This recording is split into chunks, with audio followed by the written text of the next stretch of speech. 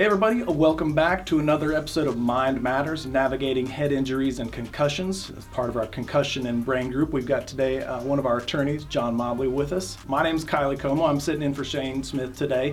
A little bit about me. My background is a registered nurse. Spent many years at the bedside in area hospitals working in neurological intensive care unit settings. So it's a particular interest to me. But let's get going and talk about a little bit more about traumatic brain injuries today, John. Yeah, absolutely, Kai. Thank you so much. So one of the things we want to kind of go over today is exactly what you mentioned, how TBIs affect young children differently than adults. And so just to give kind of some background information, we've done a lot of these series on brain injuries, but just to refresh anyone watching, is that, TBIs are typically acquired injuries that, impact the brain, either from penetrating injuries, car crashes, impacts like that, or even birth injuries. We see that as well with pediatric cases.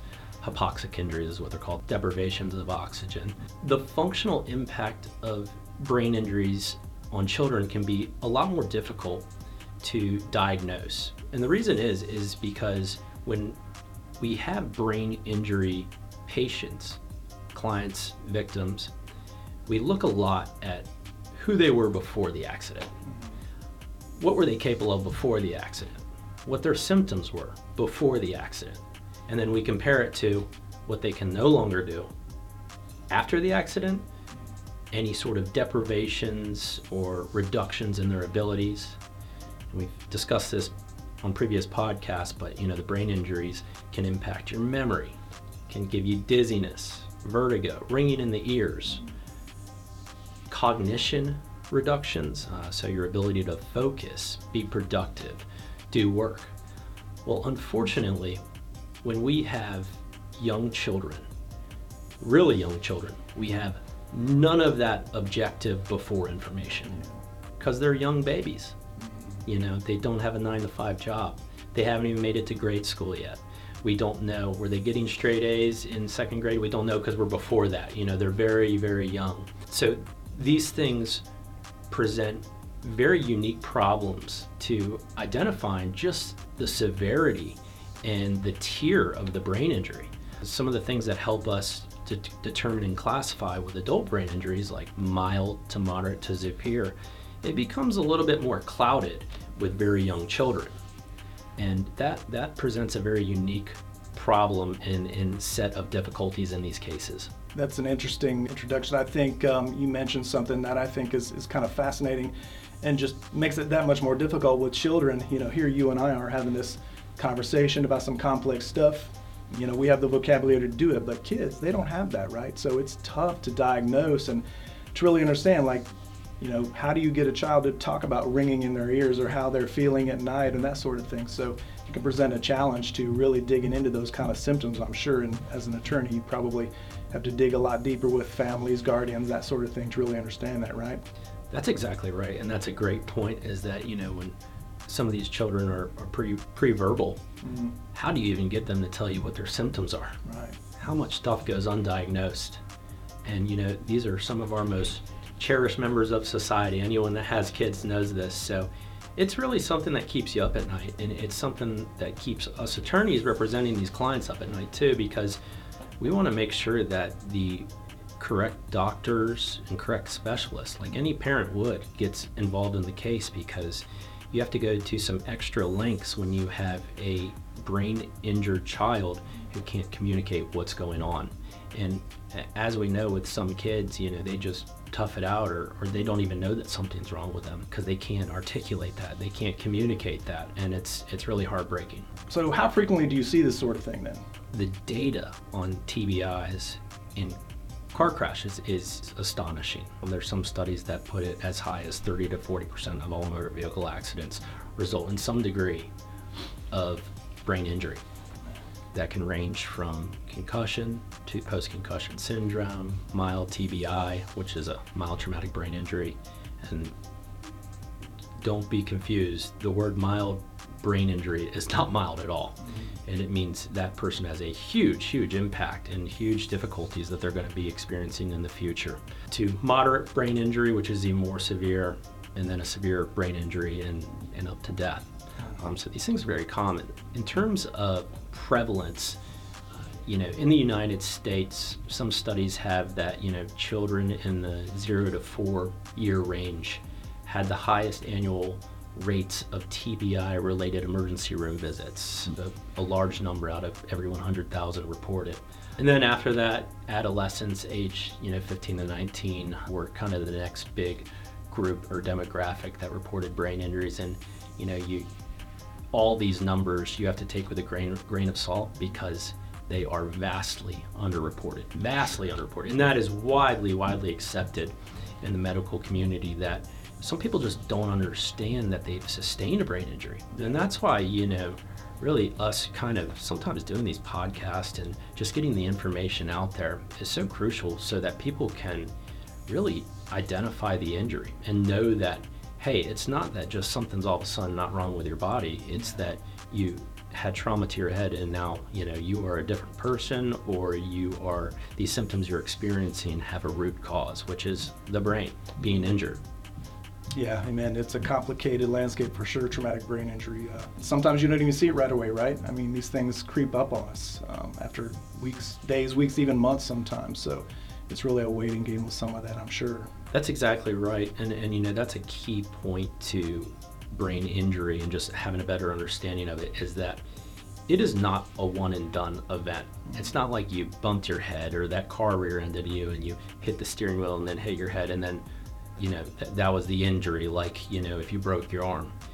It is actually a chronic and progressive disease. That's a better way to kind of understand brain injuries, and that you hit your head, and now as testing and medical studies and knowledge have really evolved in the past few decades, we see that having a brain injury just affects all sorts of things.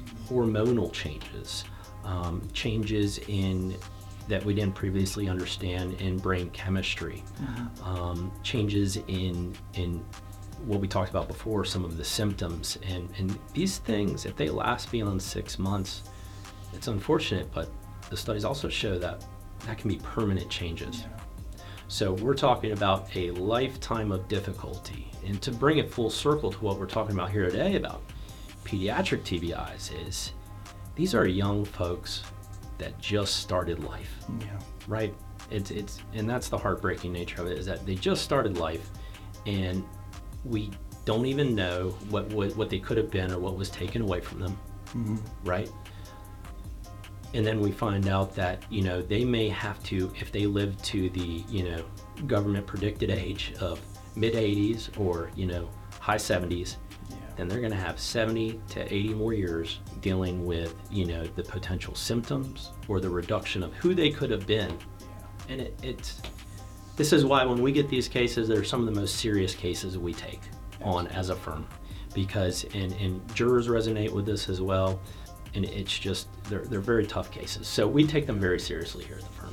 All right, so now let's kind of dig down into the meat and potatoes of it. Let's talk about some signs and symptoms of traumatic brain injury, especially with pediatrics. So what might we see?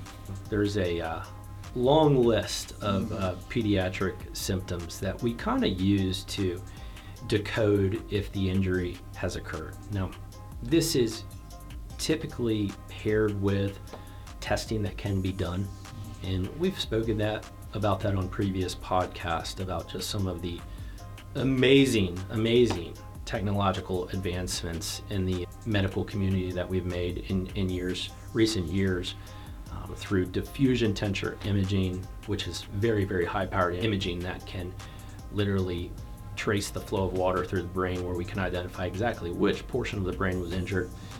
There's huge advancements being made in blood tests, where we might be able to see if there's, we previously spoke about, there's hormonal changes that occur when the brain is injured, and that can be reflected in the blood. So those are some of the tests too, in addition to like a CT scan, which is only going to pick up really bad brain injuries, and then it'll be clear anyways.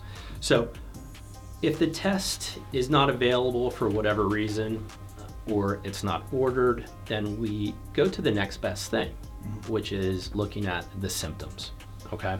Because when you injure your brain, typically it manifests and the body in other ways. So, we will see with children commonly a large list of things. They could experience changes in their bowel and bladder function, changes in their level of consciousness, ranging from, a brief loss of consciousness to a full coma or worse. Dizziness.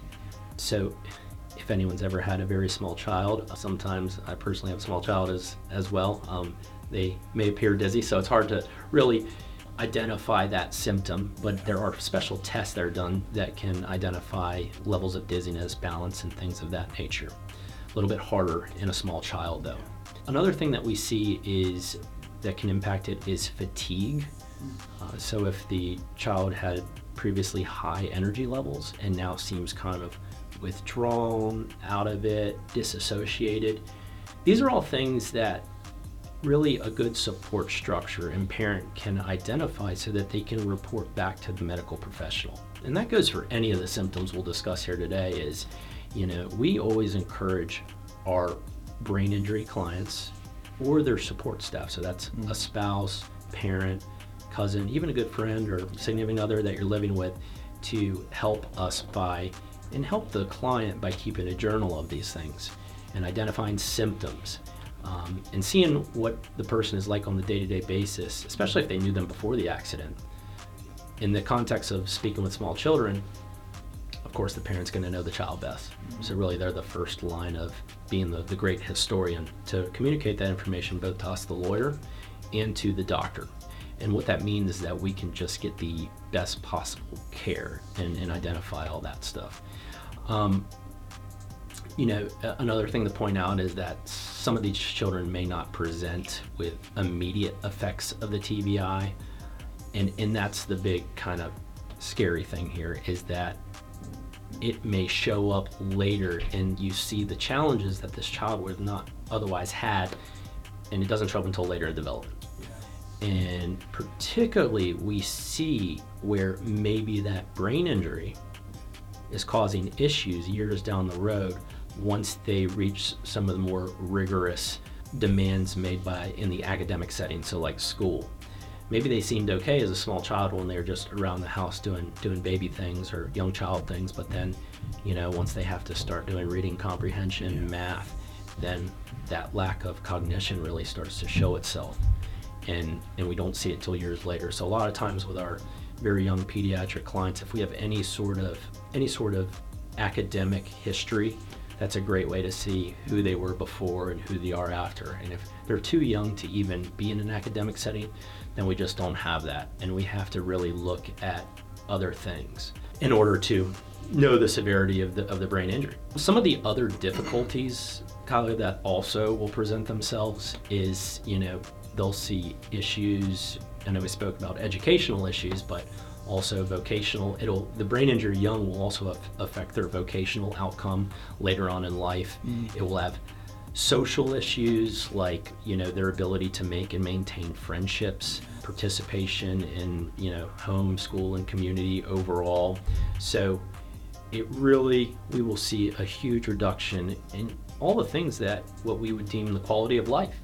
And that's why these are some of the biggest verdicts out there. The biggest settlements that a lot of firms do is brain injuries, but even more so pediatric brain injuries, because a lot of times when we're valuing a case, we're not looking at just, hey, what sort of, bills and medical bills and costs and expenses has the client incurred to date, but we would also be presenting to a jury future damages, future needs. Depending on the severity of brain injury, I've had life care planners with some of my clients say, this brain injury is so bad, they're eventually going to need an in-home assistant, $80,000, $100,000 a year. So, and that's just one portion of it. And then, additional follow-ups, your hearing and vision can go if you have a brain injury. So you think about a young child who then has, potentially over 100 lifetime visits to an audiologist or an eye doctor. And we've got to include all those things. So we really, really, really lean heavily on certified life care planners in these types of cases and situations to fully map that out. And it's just one of those things where you have to be so thorough and document everything and make sure that the right medical treatment is occurring, because anything missed could, really be leaving something on the table for, the potential recovery for the young child. And these are all decisions that parents have to make. To get back to some of the symptoms, we also see impaired movement, impaired balance, impaired coordination, and that might not sound like much on paper, but you talk about being what they deem a fall risk. Yeah. Think about it. I mean, how much does it cost if you fall and break your hip? Right. A lot. And if you now have bad balance for the rest of your life, bad movement, can you participate in sports? Are you going to fall down more than if you had not? These are very, hard things to make seem tangible to people. So it's our job as the attorneys to explain just what that means on a day in, day out basis for someone, both from a future pain and suffering standpoint to a potential medical risk. These are scary things when you actually start thinking about the day-to-day implication of it. Another thing that we see sometimes in pediatric TBIs is nausea. A lot of our clients, when they get into a motor vehicle accident, they will sometimes vomit or be nauseous on the scene, literally vomit, and they don't know what's happening. Well, that is a clear sign that you hit your head and had some sort of brain injury. A very, very common thing. It means you not only sustain a brain injury, but a somewhat serious one. So that's a great way to tell. We hear a lot of some of our pediatric clients involved in accidents that they, were nauseous or threw up, and that might be the only symptom we have. But that's an immediate red alert that we need to make sure that they get screened for a brain injury. Pain is another one. Headaches is one of the most common things, and that's a hard thing for a young child to explain they have a headache. And a very young pediatric victim or client, it might just present as crying. We don't know. They can't communicate that they have a headache. It can also, some of the other physical symptoms we see are seizures in very serious cases. Another category that gets impacted is what's called the sensory perceptual category. And that can be things like dizziness, vertigo, imbalance, hypersensitivity to sounds or light. One of the classic brain injury symptoms is hypersensitivity to light. We see a young client squinting or having trouble adjusting. We know that that may be a symptom that needs to be recorded by the parent or whoever is taking care of the victim, and then immediately communicated to the specialist, which is typically a neurologist, but it can vary. Another thing that we see is tinnitus. Pronunciation is up for dispute in the medical world, but it's a big word that basically means ringing in the ear. And what it can do is impact your ability to pick up sounds. So a lot of people that have worked, we see it a lot with some of our older clients actually, who have spent long careers, on the railroad, or loud sounds, or construction, or unfortunately some of our military veterans will have reduced hearing in tinnitus. And what it does is that, if you've ever had someone that is afflicted by this, they have trouble picking up small nuances in conversations when they're out in a noisy restaurant. They can't pick up certain sounds. It also impacts your sleep, and they say leads to depression, because when you have the constant ringing that's described as this just nonstop incessant cicada sound in your ear or ringing, that it really can impact your quality of life. And luckily there are now some objective tests for that, which is just wonderful for small pediatric clients who have sustained a brain injury, because of course they couldn't communicate or even understand what a ringing in the ears is. So the ability to be able to test it is a very exciting advancement in our ability to diagnose TBI symptoms in young clients. Because until they can become verbal and communicate what's happening to them,